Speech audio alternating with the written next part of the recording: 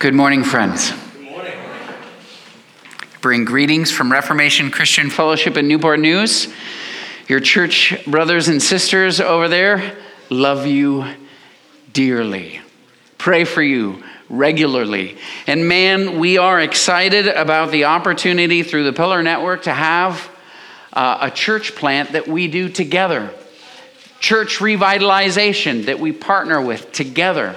And that's why we're in the Pillar Network. That's why we're swapping pulpits this morning, and all of us preachers at our own churches are all over town and in different churches. It's so that one church's pastor can get to know and love the congregation of the other church pastors, because we're not in competition, we're in cooperation. We're not trying to plant our own churches and plant more churches than Fox Hill. We're going to be planting and revitalizing churches together in cooperation. My wife sent me with a mission. She said, your job is to make sure that after you preach to them, they like Reformation Christian Fellowship more than they did before. That's my job. My fear is that you'll like Reformation Christian Fellowship less than you did before. So I beg you, keep your expectations low and your grace big. Can we go to the Lord in prayer together? Oh God, our gracious Father, we're so grateful to be able to gather. There go my glasses. We're so grateful to be able to gather, sing your praises, hear your word, dive into it, to see the rich glories of Christ's work on our behalf. And I pray this morning, even as we've got a simple gospel text, that each and every one of us here will leave thrilled with what Christ has done for us. Please, oh God, this passage begins by telling us how wicked and sinful we were before Christ saved us. Please help us see that and know that, so that as the text progresses and shows us what Christ has done to save us, seeing who we once were, we'd be all the more grateful that Christ condescended to love sinners such as we. Fix our hearts and our affections on Christ today, we pray. We pray in Christ's name. Amen. Well, dear saints, our text this morning is Colossians chapter 1, verses 21 through 23. I invite you to turn there. Let me introduce our text in a couple of ways.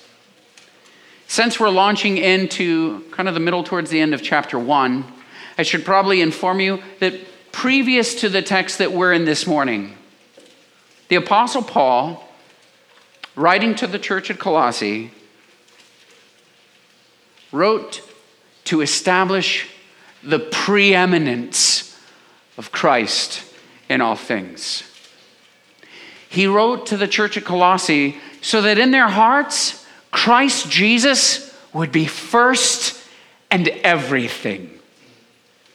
So in the verses that precede the text that we're in, he presented Christ as the preeminent Lord of all creation, by whom and for whom all things were created.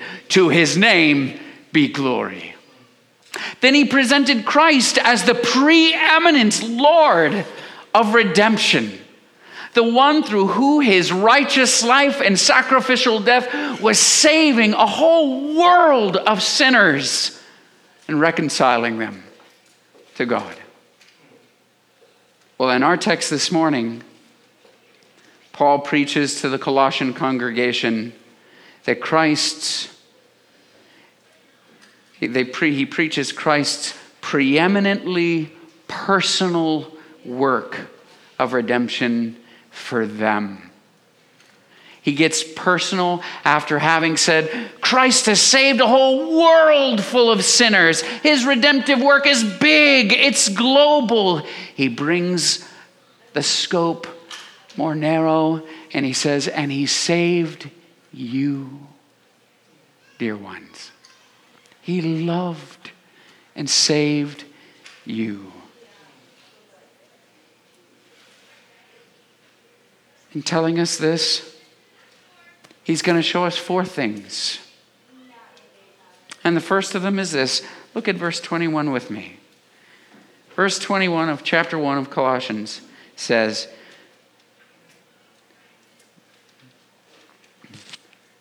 sorry, I'm in chapter 2. Let me flip over. Verse 21 says, and you who were once alienated and hostile in mind, doing evil deeds. So the first point that Paul makes before he gets into, he saved you, he loved you, it's personal. Before he talks about how much he's loved you and saved you, he says, look, you need to understand, first of all, how unsavable you were. You need to understand how sinful you were. You need to understand who you once were before Christ saved you. Beloved of God, Paul's words here are not uniquely true of the Colossian believers either. If you're thinking, wow, those guys must have been real losers, glad we're not like that. If that's your thought, you've missed the point, haven't you? Paul's words were not uniquely true of the Colossian believers. After all, he says virtually the same thing to the Ephesian congregation when in Ephesians chapter 2, verse 12, he says, remember that you were at the same time separated from Christ, alienated from the commonwealth of Israel, strangers to the covenants of promise, having no hope and without God in the world. The first 3 chapters of Romans makes it clear that not one, not even one is righteous apart from the gracious work of Christ on their behalf. Therefore, we should read these words here in Colossians 1:21 and say to ourselves, this isn't just who they were. This is who I was. This is who I was before Christ saved me and made me his own. If you're here today and you have not yet repented of your sin, you have not yet trusted in the Lord Jesus Christ, you have not yet believed the gospel truth that Jesus Christ came into the world to save sinners through his righteous, sinless life, his substitutionary death and resurrection. If you haven't yet believed that message, no, this isn't who you once were. It's who you are. And it's why you need Christ's preeminently personal work of redemption today. And if you're here today and you have repented of your sin, as I trust that most, if not all, maybe most all of us have, then this is who you once were. Okay, that said, Paul breaks things down for us. He gives us 3 sort of subpoints under this first category of who we once were. And the first of them is this, who we once were positionally. Positionally, we were alienated from God. And so we ask the question, well, what does this mean? What does it mean to be alienated from God? It means simply this, that you were his enemy, and that he violently and forcefully opposed you. That he cast you out of his presence and out of his sight. I don't know if you guys are into children's books, Christian children's books, but if you have a collection of them, there's one that's excellent. It's called The Garden, the Curtain, and the Cross.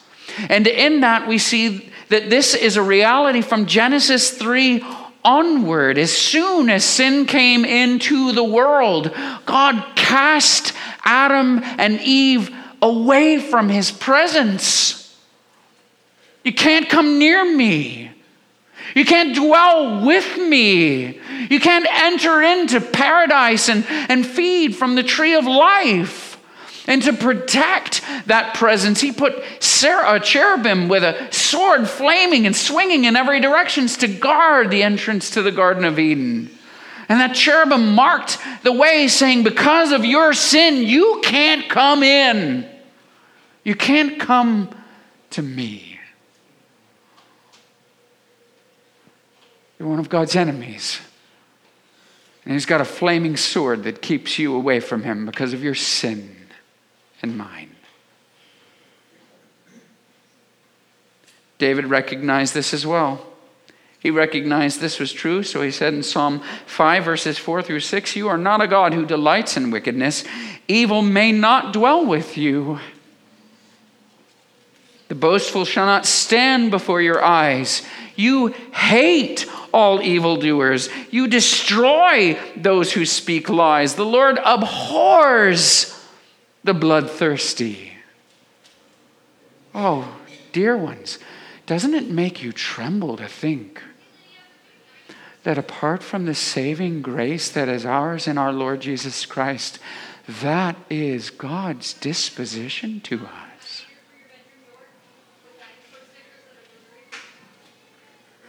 This is what it means to be alienated from God. And that's who we once were. This was our position apart from Christ. Second, Paul points that we were emotionally or mentally, not only were we hated and separated, hated by God, separated from God, but we were mentally hateful of God. Notice that our text actually says hostile in mind. Personally, I struggle to understand this. I look back on my own life before I was saved, and I think to myself, I don't ever remember thinking, I really don't like you, God. Maybe you're like that too, right? Before you got saved, you're thinking, well, I don't remember as a non-saved person walking around shaking my fist at God, telling him how much I despised him and hated him and, any of those things. Isn't that your experience as well? And so we might ask, well, why does Paul say that this is who we were before we came to know Christ? It doesn't seem to jive with my experience. A couple of reasons. One, in Romans chapter 1, verse 30, he adds that we were haters of God. But that's just saying the same thing. It's not explaining. How were we haters of God, hostile in mind toward God before Christ? And the answer, I think, is maybe best seen by way of analogy.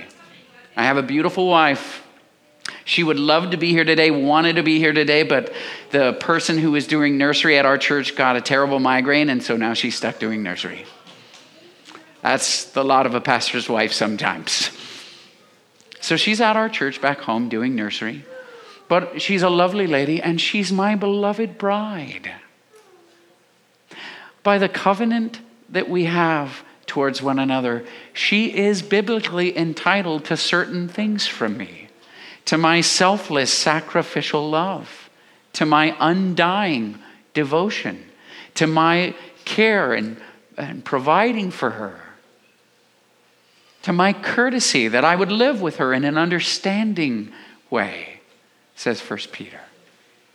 So these are certain things. Now I want you to imagine that I come home from a long day at the office. I've got counseling situations. I've got preaching things that I've got to work on. I'm writing a sermon. I'm writing a Bible study. I'm exhausted. I come home. It's 10:30 at night. She's waiting up for me. She's got a plate of food wrapped in saran wrap. And I just take the plate of food out of her hand, saying nothing to her. And I walk by. I don't greet her. I don't kiss her. I don't hug her. I don't ask her about her day. Nothing. Just take the plate of food, stick it in the microwave, sit on the couch, eat the food, go to bed, say nothing to her at all.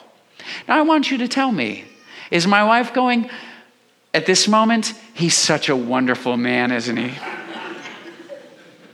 Or is she asking herself, why is he being so cold to me? Doesn't he know who I am to him? Shouldn't me being who I am to him mean that he responds to me with what I do as his wife? Affection, kindness, tenderness, care. My lack of giving her what she's due is experienced tantamount to aggressive. She's wondering, is he angry with me? Mad at me? Why isn't he talking to me? And dear ones, so it is in our relationship with the Lord. Because he is our God who deserves all glory and honor and praise and thanks without ceasing every moment of our lives. We should do everything for his glory. And if we give him anything less than that, it's tantamount to hatred, tantamount to hostility. It's rebellion against what he's deserving of, more so even than my maltreatment of my bride in the analogy given. So our minds were hostile to God. You might not have said, I hate you, God, but everything about the way you thought was aggressive and violently opposed to God, unless what you did was give him all the glory that he was due before you even loved and served him. Of course you didn't, right?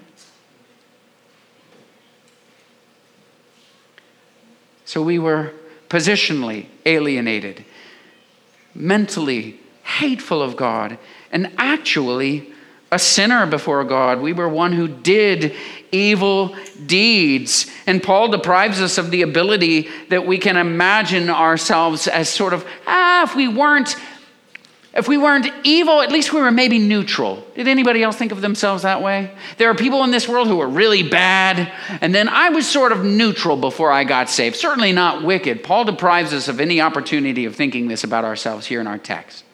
Doing evil deeds, he says. And of course, other passages like 1 Corinthians chapter 6 says, do you not know that the unrighteous will not inherit the kingdom of God? Do not be deceived. Neither the sexually immoral, nor idolaters, nor adulterers, nor men who practice homosexuality, nor thieves, nor the greedy, nor the drunkards, nor revilers, nor swindlers will inherit the kingdom of God. He goes on to say, and such were some of you. And you know what's wild about this list in 1 Corinthians chapter 6? It's just a smattering of examples. It is not an exhaustive list of all the things that we do wrong. So if he were to go on and say everything evil that could be done, he wouldn't have said, and such were some of you. He could have just as easily said, and such were all of us. That's who we were.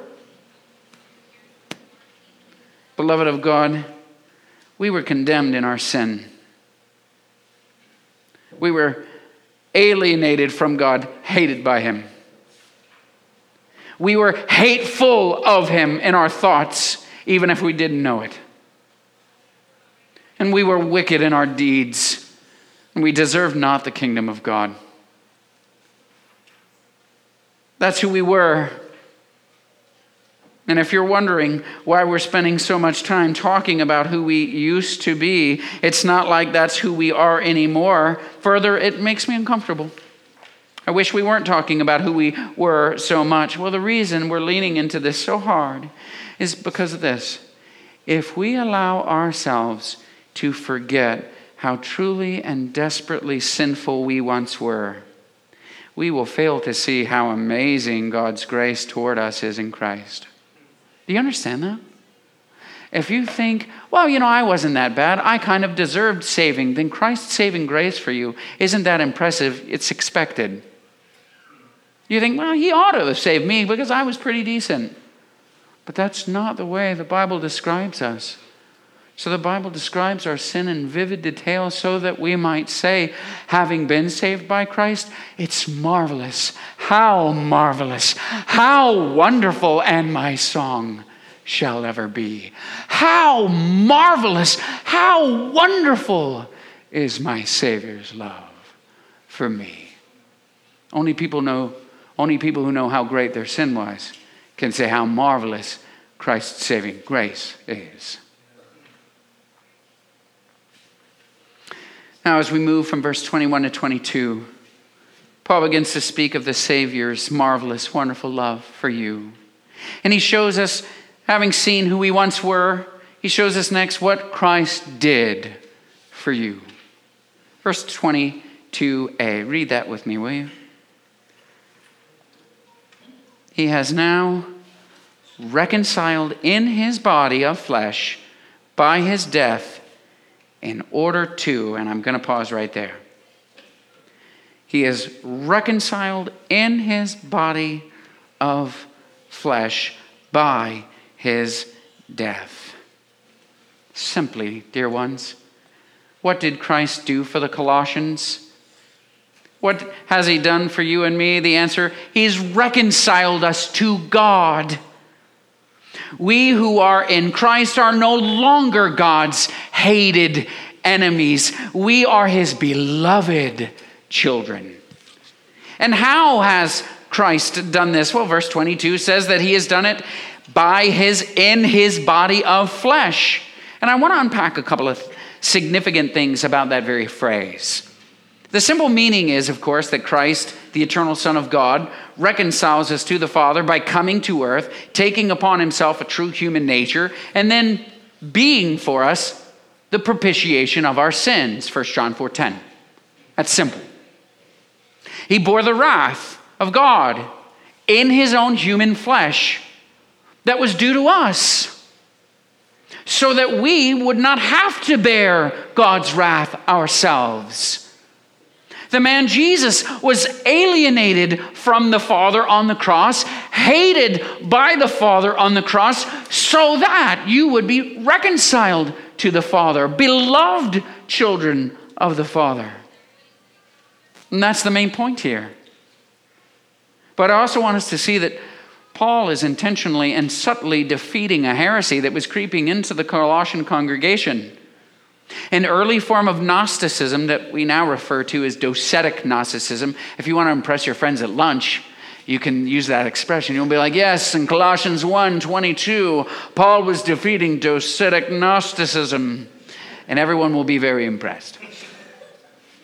But he was defeating a subtle form of docetic Gnosticism. It had crept into the church of Colossae. And its proponents argued that Christ did not have a real human body.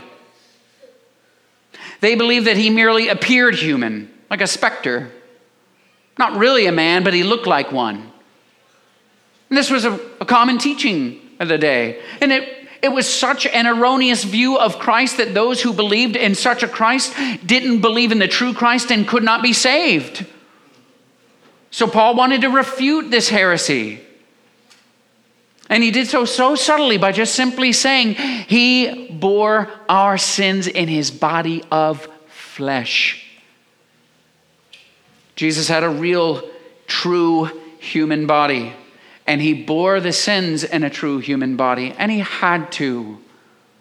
Because God is just, the penalty for human sin must be borne by a true human. If it isn't, God is unjust. And he is punishing something not human for human sin. Some say, well, why couldn't he have sent an angel to save me? That's why. Christ had to be a man and God. Now, beloved, we can learn from Paul's example here. Watching Paul defeat false teachers should show us how to do the same. Paul defeats them by teaching truth, and we should do likewise. Dear ones, if you hope to rescue someone from the destructive influence of a false teacher, let me maybe make it more poignant and more applicable. If a Jehovah's Witness comes knocking on your door, right? And they say, oh, in John chapter 1, there's no definite article. So, I'm not so sure that we can say that Jesus is God. He may be a God, but he's not God. And you're like, ooh, that is not the Jesus of the New Testament. And you want to know, well, how do I help this person come to know the Lord Jesus Christ savingly, not some erroneous version of Jesus Christ that isn't Jesus Christ and can't save? Paul's a great model for us here in Colossians 1. We teach truth.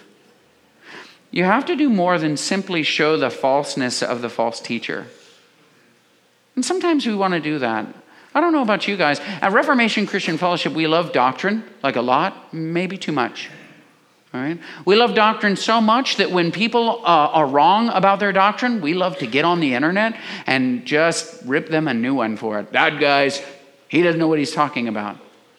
But it's not enough to simply defeat a bad argument. You haven't made any progress towards the salvation of a lost soul if you simply say what you believe is terrible. Right? The Jesus that you believe in isn't the Jesus of the Bible and can't save you. That's the end of the conversation. Bye. You have to be able to go farther and say, here's the true Jesus. And if you don't know him, there isn't any salvation, for there is salvation in no other name given among men by which we must be saved. Acts 4:12. Right? All right. So that's what Christ did for you. He reconciled you to God in his body of flesh, bearing the penalty for your sin on the cross. In the next part of verse 22, Paul addresses the subject of why. And you put these two things together, that's the natural question, isn't it? This is who I once was, really, really bad. This is what Christ did. That was amazing what he did. He took me who was hated by God and made me beloved of God. He took me who hated God in my mind and gave me a heart to love God. Why would he do this? What precious motivation drove him? And that's the second half of verse 22. Read it with me, won't you please? He did this in order to present you holy and blameless and above reproach before him. Generally speaking, everything that we once were in verse 21 is undone. Everything that you once were, gone. We who were reconciled to Christ are no longer alienated from God, no longer hateful of God, and no longer wicked in God's sight. Here in this second part of verse 22, though, in these verse we just read, we see the reason why. And the first of a couple of reasons that he gives in this verse is this. He did it in order to present you as holy and blameless. In order to present you as holy and blameless. To be presented as holy and blameless means that we are presented as ones who are set apart, holy, devoted to God. It means that in God's eyes, we are righteous, sinless, his. To be presented as blameless means that we are perfectly acceptable to God. Paul says in Ephesians, without spot or wrinkle or any such thing. That's what it means. Second, not only did he do this in order to present us in that way, but he did it to present us as not just holy and blameless, but also above reproach. And this is not just a synonym for holy and blameless. He's not just saying the same thing again, but in a different way. You see, while being presented holy and blameless shows us that we are presented as acceptable and pleasing to God because of what Christ has done for us, this expression above reproach indicates that no one will be able to bring any charge against God's elect, just as Romans 8:33 says. This says, not only are you perfect and pure and lovely unto God, but nobody could even try to say otherwise. Christ's reconciling work for you, dear ones, is so very perfect, so very full, so thorough, so magnificent that literally nothing in all creation can bring a reproach against you if you're his. Paul asks the question in Romans 8, being Christ's, what shall separate us then from the love of God in Christ Jesus?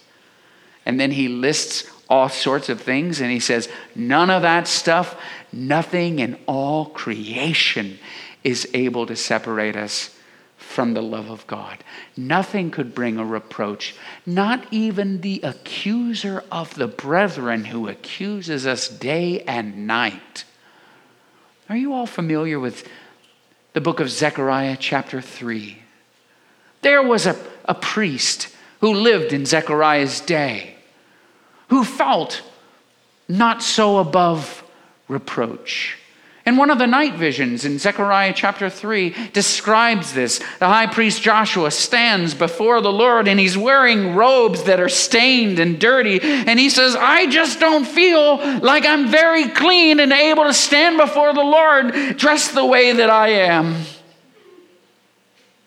And the enemy, Satan, comes before the Lord and says, that's right, look at him. He's dirty. He's vile. He doesn't belong here. He's a sinner and he should be kicked out. But do you know what the Lord Jesus, the angel of the Lord, said to Satan in response? He said, the Lord rebuke you, O Satan. Is this not a brand plucked from the fire? And then the Lord dressed the high priest Joshua in his very own righteous robes. And the enemy's mouth was shut.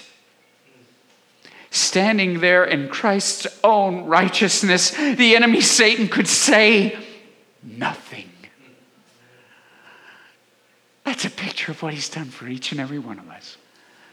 Above, beyond reproach.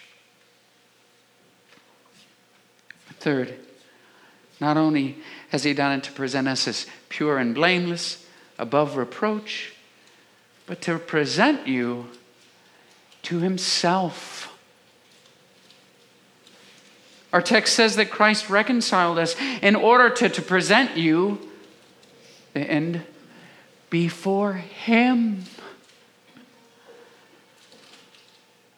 The language here is very similar to Ephesians 5, verses 25 through 27, which says, Christ loved the church and gave himself up for her that he might sanctify her, having cleansed her by the washing of water with the word, so that, listen dear ones, so that he might present the church to himself.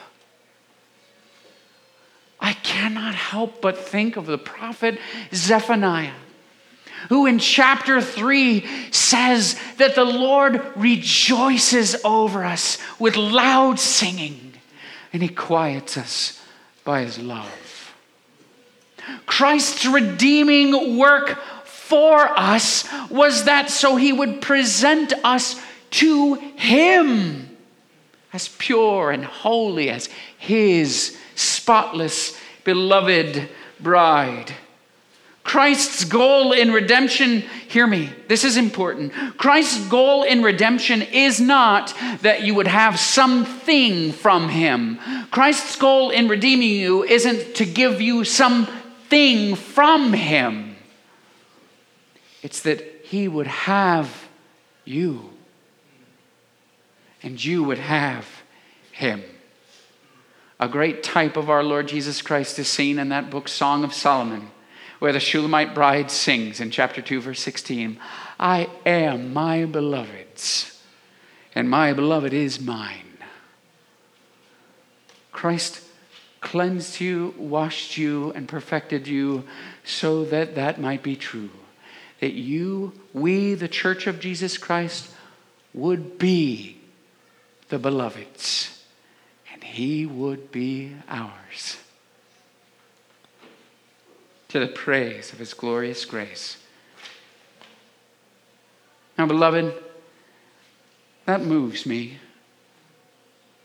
Does it move you?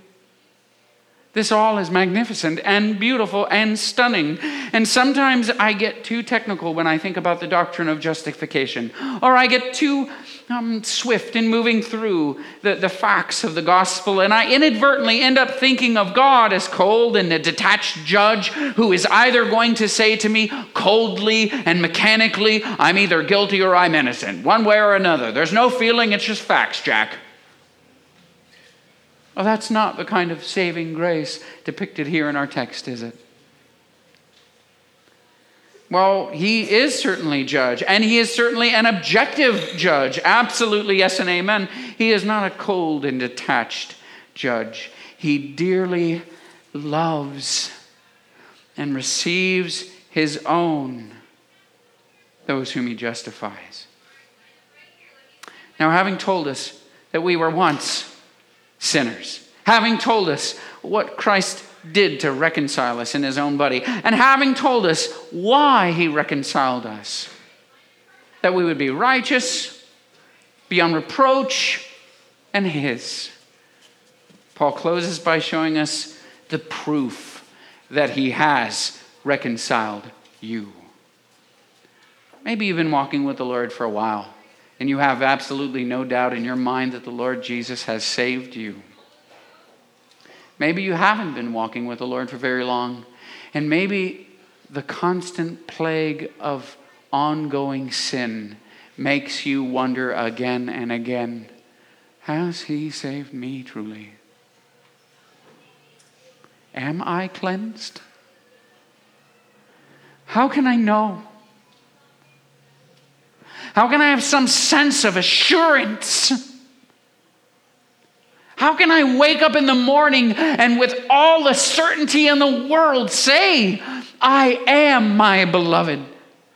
I am my beloved's, and he is mine, and nothing in all creation can separate me from him. How can you say that with such certainty? If you want to know the answer to that question, verse 23, read with me. It says, if indeed you continue in the faith, stable and steadfast, not shifting from the hope of the gospel that you heard, which has been proclaimed in all creation under heaven, and of which I, Paul, became a minister. That's how. Now let's be clear about what Paul is saying here. When Paul says, if indeed you continue in the faith, he is not arguing that Christ might reconcile you if you continue. To read it that way would to be erroneous. We know that he isn't saying that because he speaks of Christ's reconciling work earlier as something that he has done already. We can't interpret this, if you do this, then he will. Previous verses says he already has. Thus, the if is not referring to something that we must do in order to obtain reconciliation from Christ. Rather, it refers to the proof that we are the ones who have been already reconciled by Christ. It's very similar to what the author of Hebrews says in Hebrews chapter 3, verse 14. We have, past tense, come to share in Christ. We already have. If indeed we hold our original confidence firm to the end. So, beloved of God, Paul is showing us how we can experience a sense of assurance. He's teaching us how we can have deep confidence in our souls and know for certain that we truly have been reconciled to God by our loving Savior. He is telling us you can know for certain that you have Jesus and he has you. If you wake up in the morning each day and you still want him, and you still believe in him, that is proof of his saving and preserving grace. Don't you know? Don't you know that if it weren't for his saving and preserving grace, if it were up to me to hold on to Jesus tightly enough that I don't lose him, that if that were up to me, my salvation would certainly be lost. But because by his preserving grace, he holds on to me, and I wake up each day still believing, that's how I can know that I am his and he is mine, bought with the precious blood of Christ. You can know that Christ is holding you fast if, by his grace, you're still believing. Please know that's the only reason you are still believing. For For some other means of salvation, there is none. So I close, beloved, with this. My prayer for each and every one of us today is not, well, now that you've heard this thing, I want you to have 5 practical points of application. Let's volunteer for the soup kitchen. Let's fix the roads and the highways and all these, no. Not 5 points of social transformation. I don't have any such thing. The application today is simple. I want our souls to find rest and assurance in Christ's work for us. I want us to look at who we once were and say, how is it that you could have ever chosen to save someone like me? I want you to find grace amazing that he saved a wretch like me. I want you to look at Christ's work and say that if Christ had not borne my sins in his body of flesh, there was no other way of atonement. There was no other way of being reconciled to God. How marvelous that he would die that I might live. How marvelous that he would be hated by God that I might be beloved of God. How astounding that he would choose to love someone who was hateful of him. And I want you to know the assurance of salvation. That if you woke up this morning and you're still pursuing Christ, if indeed you are continuing in the faith today, that is wonderful and beautiful evidence that you are his and he is yours. And I hope you leave bursting with joy over that. I hope you leave with a smile on your face and a song on your lips over that reality that Christ himself might thrill your soul.